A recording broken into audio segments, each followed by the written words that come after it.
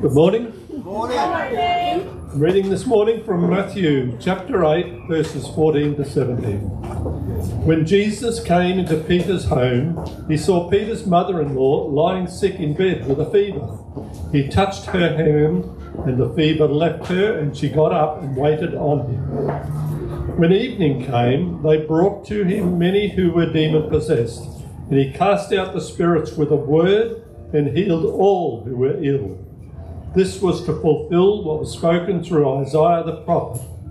He himself took our infirmities and carried away our diseases. This is the word of the Lord. Yes, amen. Thanks be to God. That's a grown up an Anglican. You grew up an Anglican, did you? Bit of everything, actually. Bit of a mixed breed. Hallelujah. We do have these booklets, which are study booklets I need, and we're on chapter 4, Christ atoned for my weaknesses. Margaret's got some there for you. These are to just take notes on the back page and bring along the Bible studies and that sort of thing for your own meditation. Jesus said the ones who do not understand the scripture are the ones who Satan comes to steal the word from them. So I do need to apologise because I've read the first verse there. On this it says Isaiah 52. It's not, it's Isaiah 53. So get your little markers out. I'm going to sack my editor. So just let me know. Well, I'll give them grace this time. Let me know. I'll have words to them during the week. That's me. Just in case you think, gosh, she's hard. So we've been talking about, this year is a year of ever-increasing faith, because Paul said to the Thessalonians that he rejoiced because they were increasing in faith, ever-increasing faith and abounding in love. And we abound in love, which is why you see people bounding around here in the mornings. They're abounding in love, but we're increasing in faith. And having spent a few months learning about what is faith, how to use it, how to get it, how to release it, I felt the Lord tell me now you've got to give them reasons to have faith. So this is a series, Reasons for Strong Faith. We've been talking a lot about covenant, and it really is an essential couple of weeks. Do we have that on podcast or whatever, do we? It's coming, good night. Tiff does so much. She does so much, but it is coming. I would encourage you to look through it, because really understanding covenant is one of the most essential elements of understanding the Bible and understanding how God moves, all right? In essence, and I showed a little video last week to show that this is not just loony Pentecostal theology. I showed you a video from the Bible Project, which is an evangelical, I even think it might be a Calvinistic enterprise, and they talk about covenant and how God put man in dominion on the earth, and when God says something, it has to be. And so God, being a sovereign God, gave mankind an element of sovereignty on the earth. Doesn't diminish his sovereignty. People say, what about the sovereignty of God? Well, he's sovereign, he can do whatever he wants. And if he decides that he's going to give man dominion, then he's given man dominion, whether we like it or not. God, I'd just rather Jesus take the wheel. He said, no, I've given you the wheel. You listen to me, I'll tell you where to go. Amen? Yeah.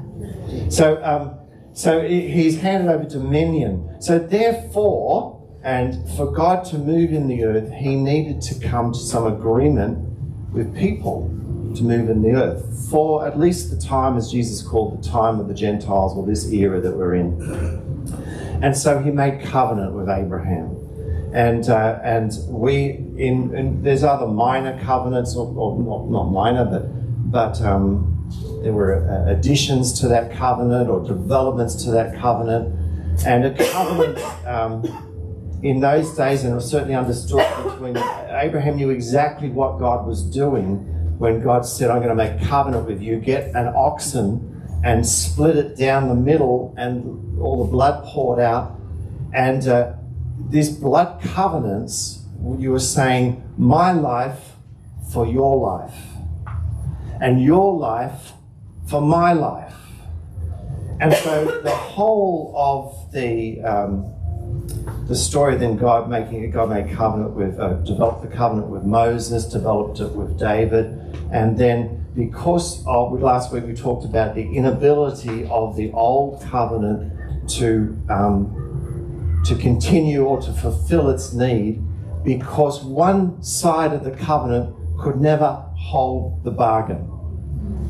And considering it's man on one side and God on the other side, which side do you guess could never hold up his share of the covenant? It was us, all right? So God came in a man, right?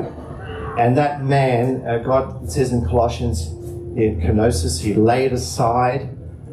He wasn't any less God. He was always divine, but he laid aside, and then we're made in the image of God, aren't we?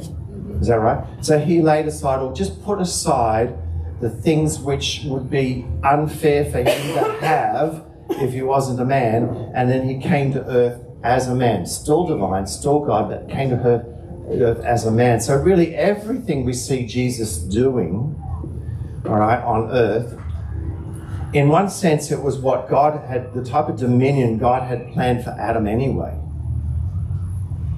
Yeah. All right, the dominion over the nature, you know. So he worked that, and then we come to this place where Jesus offers himself as a sacrifice on our behalf, and he cries out, "It's finished." And because what we're going to look at today is called the atonement of Christ, and why it's reason for us to have strong faith.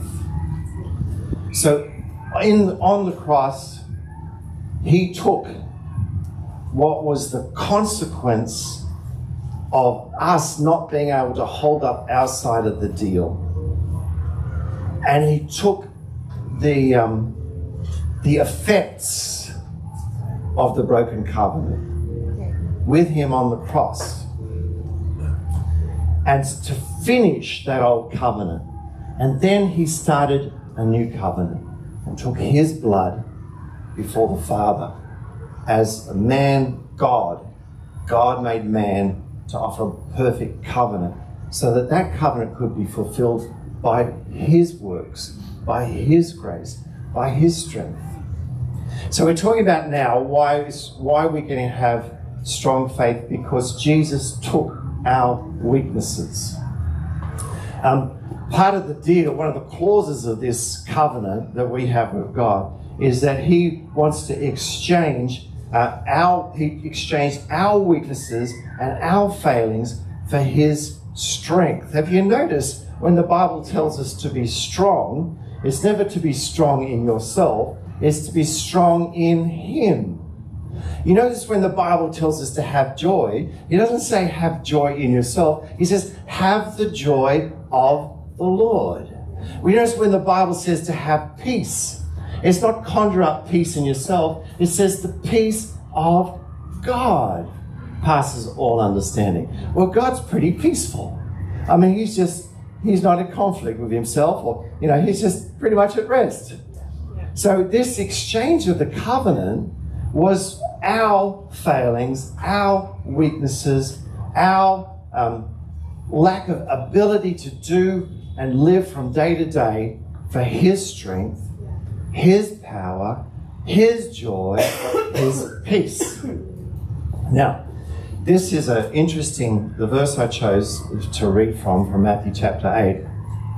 And it's always a risk, you know, especially in our circles and other Pentecostal circles, we love to give these great big miracles and everyone goes, wow, and then deep down we sort of know, well, I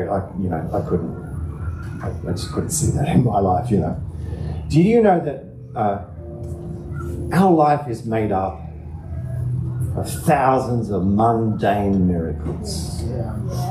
Thousands of I was born yesterday. I know what it's like to have to get up in the morning and not want to do this and not want to do that, and have to stir up this peace and this joy and strength within me. And that's a miracle. I don't have that strength. You stir it up. And we have thousands of choices every day to draw on his joy, his power. So I understand that. So we're sort of at risk. But then again, often these big miracles, they sort of, wow, we should look at them and go, wow, well, if he can do that, then he can deal with my little situation going to work, or, you know, my family, or, you know, where my kids are at, or my job, you know. Paul, when he was preaching, when he was writing to the Corinthians, he said, I did not come to you with marvelous words of wisdom and great oratory. Now, I think he might have had a bit of false humility there, but and it's all right. Paul can have false humility. I won't. I just like to show off. No, he had a bit of false humility because we know he probably was a great orator because we've got some of his things that he said, and because he wrote Romans and lots of stuff. But what he was saying is that when I came to you, I wasn't depending on how wise I could be and how strong how well I could win an argument. He said, I was depending on the power of God. He said, so that your faith would rest not on big words, not on great theology, not on, smoke machines or people falling over or, not on all these things, but on the power of God. Every day in our life, with these thousands of little miracles and thousands of moves of God that we need, where our strength runs out and our temper flares in and the flesh rises up, we've got to realize our faith rests not on our ability, not on our words, but on His power. And so when we face situations, when we feel overwhelmed, what's that feeling? That feeling of being overwhelmed is thinking it's up to me, isn't it? And that feeling of being overwhelmed is my faith's not resting on His power because God can do it. Don't you think God can do it? You think God can handle your situation? You think? Come on now. I know it's rhetorical, but you're allowed to answer. You think God, whatever you're facing, you think God can handle it? Yes. You think He's got this? Yes. All right? And so our faith is to rest on His power to effect change, to work on our behalf. And this is the thing with this covenant, this great exchange, is to understand that our failures, our frailties, our weaknesses were put on Him. This is, in some ways, it's a very controversial verse.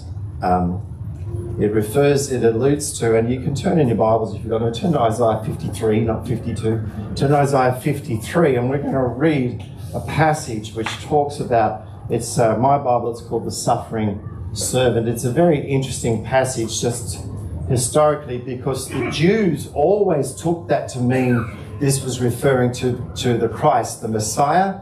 And then sometime in the 2nd century when they realized how closely it aligned to what happened to Jesus, they actually changed that in the rabbinic teachings. But historically we know this refers to Jesus and what He did for us.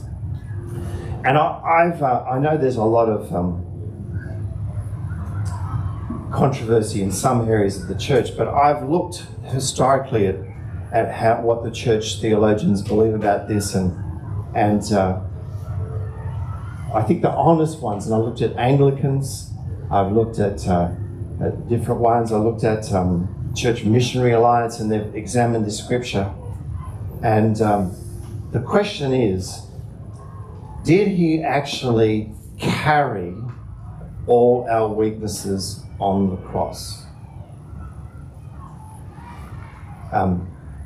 Does that include physical things or mental things? Or is it just spiritual? And a lot of people will say this is just spiritual.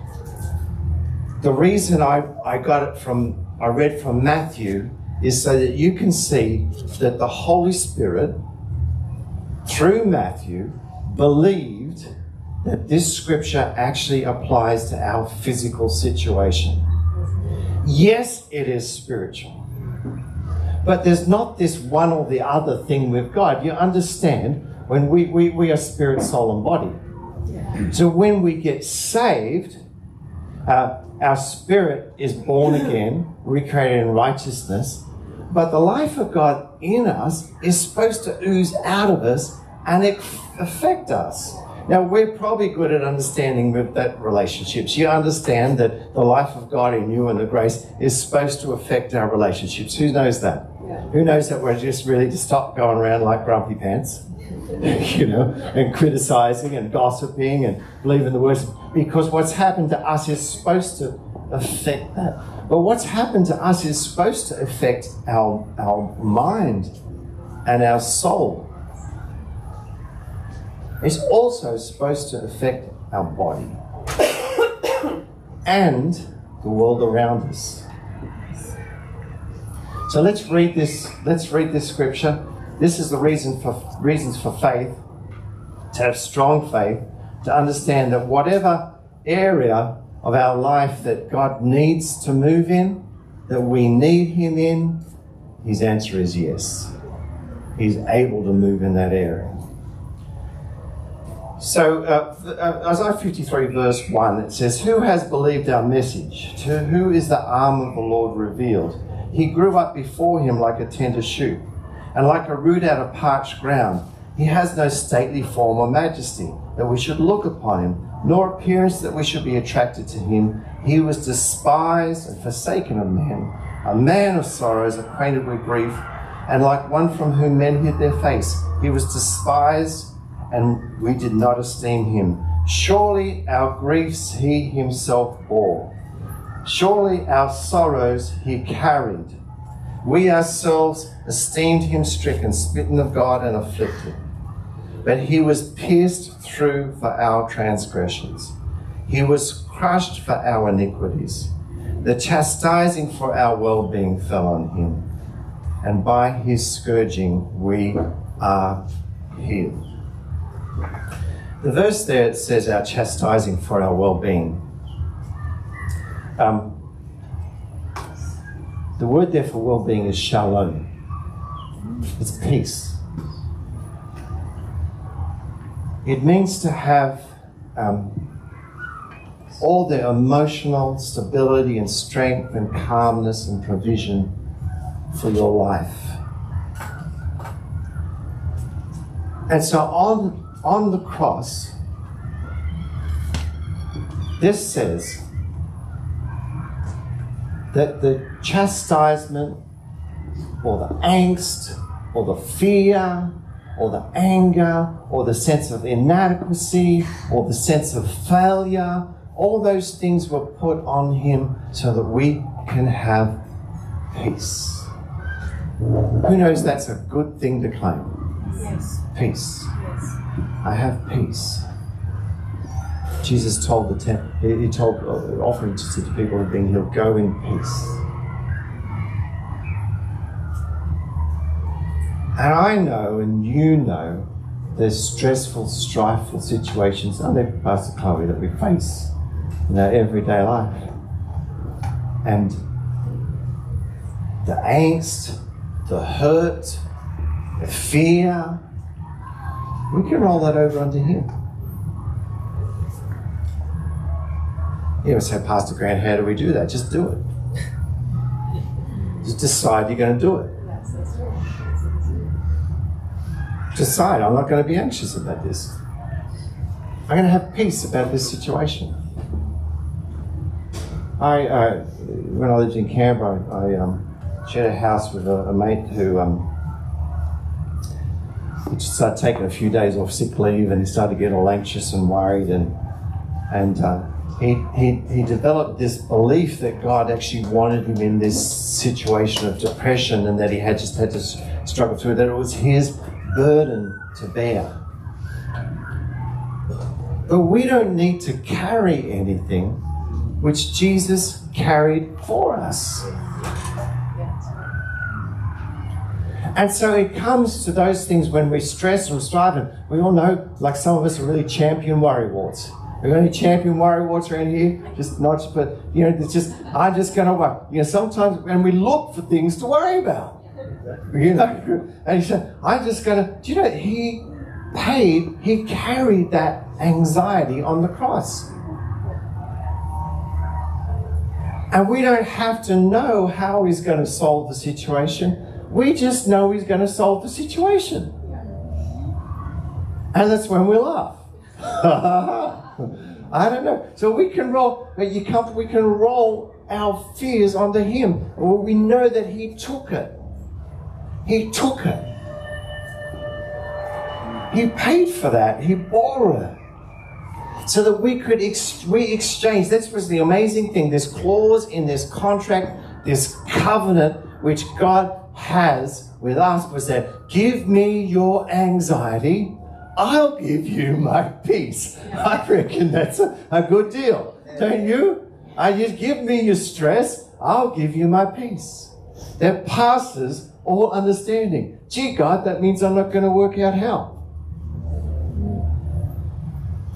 These things happen. They happen in the Spirit, first of all. Everything with God happens in the Spirit, first of all. You understand? So this verse, Isaiah 53, this chapter, yes, it is spiritual. But everything that God, I mean, what good would it be if everything was just, we were blessed spiritually, but not emotionally? We were blessed, we had abundance, we've got provision spiritually, but not financially. We'd be sitting there like a hobo lying on a bench park saying, yeah, but I've got prosperity on the inside. And you can have prosperity, whatever your situation. This is the wonderful thing about God. He meets us wherever we're at and lifts us. But we can have peace. I don't believe mental torment is the will of God. I don't believe it. You know, all the miracles that Jesus did, and please, I don't want to diminish anything in any way, but so often he ministered peace. He said, be peaceful. It's all right. What are you worried about? Did you not understand the feeding of the 5,000? Did you not understand that? And we can claim that side of the covenant. In Thessalonians, Paul writes, I pray that your whole spirit, soul, and body will be preserved at the coming of the Lord. And what he was saying is that we can walk in a sense that we can walk so victorious. So, you know, like, who's believing for a bit of a change in their personality when they get to heaven? I'm going to get rid of my grumpy pants. All right? That's all right. I think you just need to believe for pants, Penny. All right? All right, just to see you there. We'll take up an offering for you later. But who knows you? You don't want to be grumpy in heaven, do you? Like, you know, like what excuse have you got? You know, what excuse? So surely, here Paul prays that our soul will be transformed. You know, James says the indwelling of the word, it was able to save your soul. So our spirit is a new creation in Christ. We're made new creation, but that's supposed to affect our joy. It's supposed to affect our face, isn't it? Yes. All right? And sometimes you just got to believe. Sometimes, you know, I picked up a few days teaching. I don't like having to do that. You know, I get grumpy pants and I don't want to go, you know, but Linda's kind of in between jobs, so she's having a break from supporting me. So I got to do a few days teaching here and there. Yeah, like, I got to be honest with you, I didn't want to go. There's some reasons which I can share with you about, but I just want to go. But, you know, you had to change your attitude. You don't have to just say, Lord, I've got strength for this. Yes. I've got joy for this. Yes. I got peace for this. Or whatever comes my way. The atonement of Jesus Christ includes our mental well-being. Right. It includes our joy. And we learn to walk in it. The Apostle John in 3 John verse 2, he says, I would that you prospered, I pray that you prospered or prospered in all things, even as that you had health and that your soul prospers. John had no issue with us as whole beings walking in the redemption of Jesus Christ. So we continue with Isaiah 53 on. The chastisement for our well-being fell on him, and by his stripes, by his scourging, we are healed.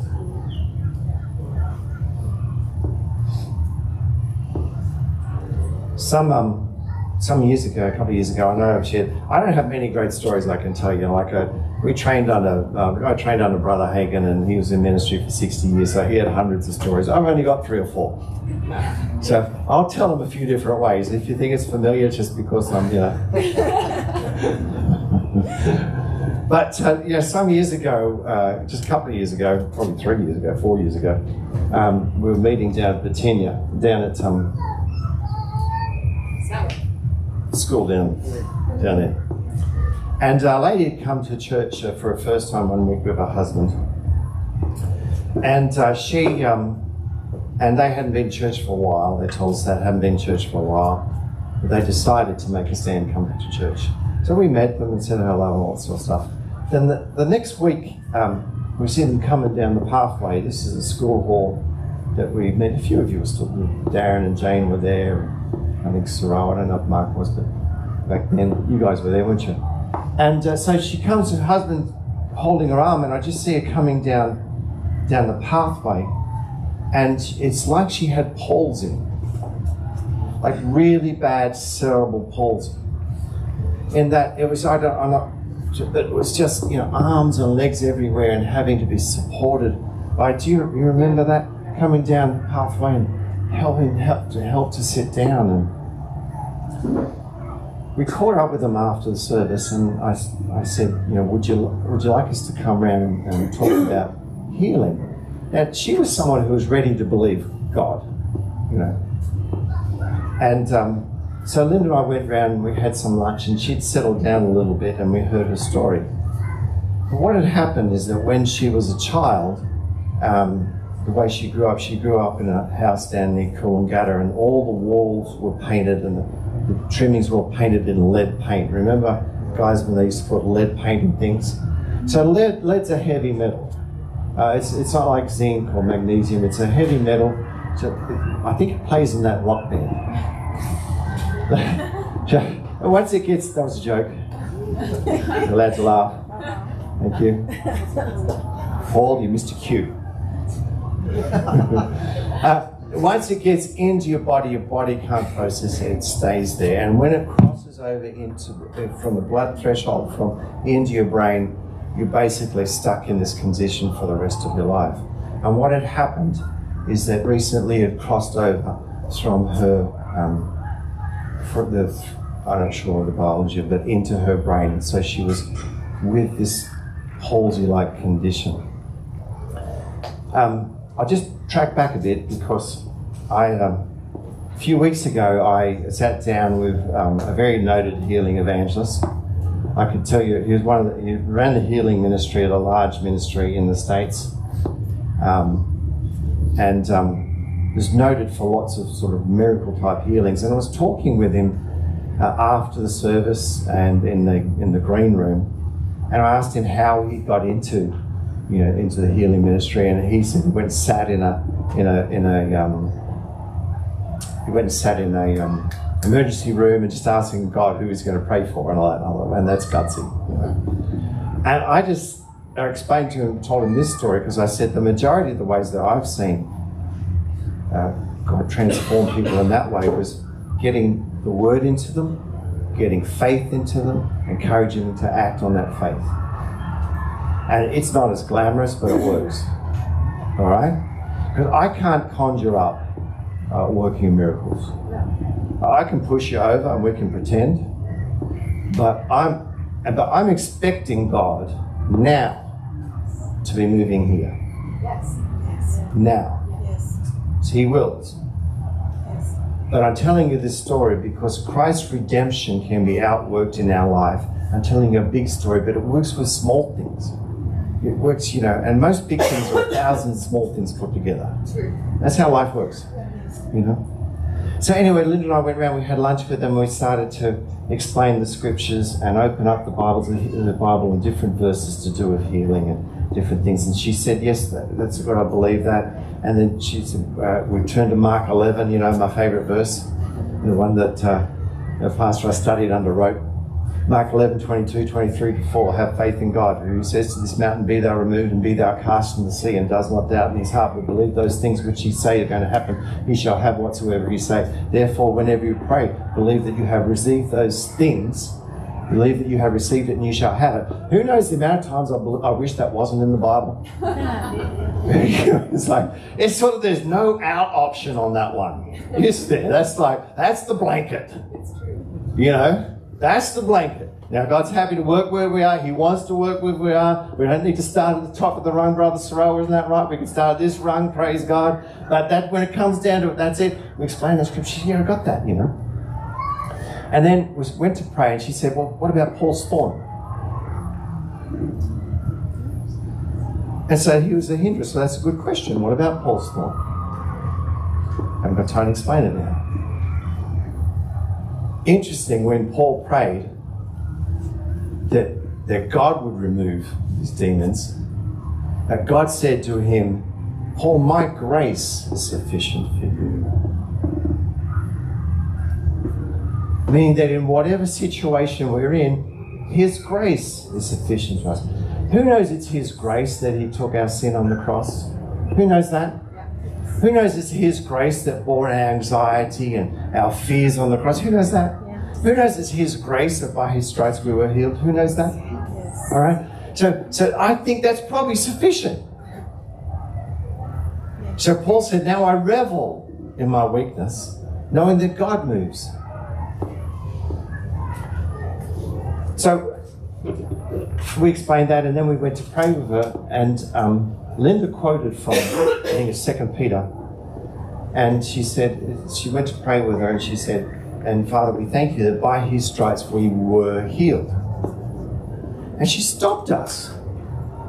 Because you understand, in Isaiah, it says, by his stripes we are healed. And in Matthew, it says, by his stripes we are healed. Or surely, present tense, he bore our pain. But Peter says, by his stripes we were healed.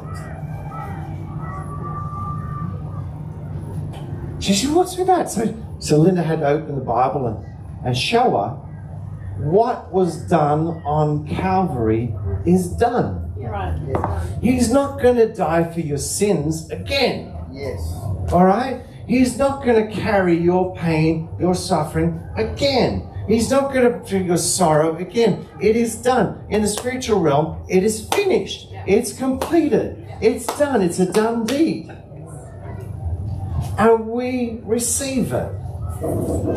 So we receive joy. You can stand in the face of shame, of fear, and I dare you to stand up and laugh at it. Ha ha ha.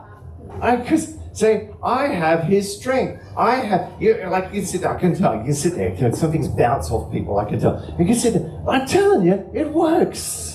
It works to claim what God has done on your behalf. Paul said, I rejoice in my weakness. I rejoice in this situation. Because God's got to step in. That's the covenant. He's got to step in. I rejoice in this situation that I can't save my children. Yeah. I rejoice in it because if it was up to me, they'd all be lost. You understand? Because he's going to do it. And I've got to trust him to do it. And I've got to say, thank you, Father. And I've got to give thanks. She said, do you mean this was already done for me? See, Linda, I would have said, yes, you flunky, don't you read the Bible? Linda's a lot more gracious than me. You understand? There's a lot more gracious. She said, it was done for us. Do you understand, when we ask God to forgive us, Jesus doesn't die on the cross again. Right. Yes. You understand? Yes. Our forgiveness was appropriated back then. Yes. When You say, Lord, I need your peace. Jesus doesn't sweat blood again. You understand that? The covenant was done. And we have to receive it.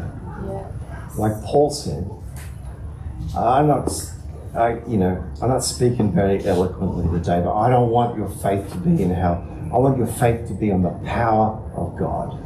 To touch your situation, change your situation. Start with something that you can believe in, and start with something that's simple, that you can roll over unto Him and just refuse thoughts to the contrary and say, God, I know you're going to do this. So she was, oh wow, so it's done. It's done. And it has been done. Believe you receive and walk in it. You, Pastor Grant, that's too easy. Believe me, it's not easy on the flesh. It's not easy on the flesh.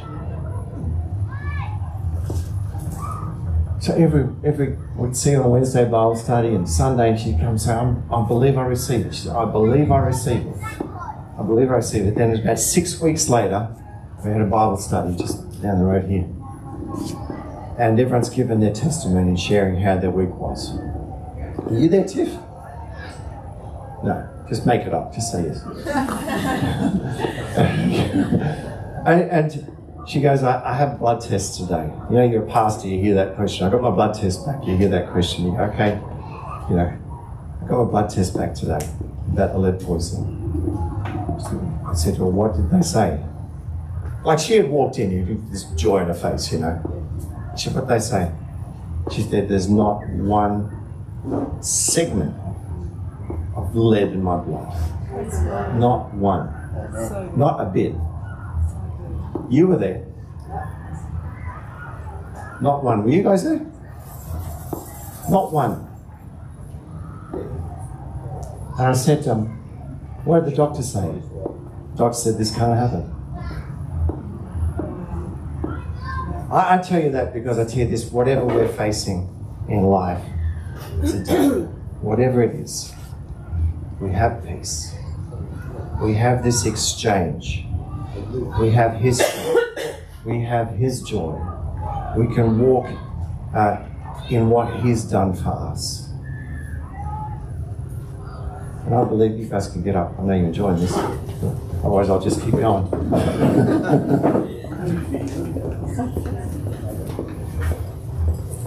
We can have strong faith because our faith rests on His power. Our faith doesn't rest on our righteousness. Our faith doesn't rest on saying the right words, right formula. Our faith rests on His power. And God is good at delivering us, isn't He? He's good. He can deliver us.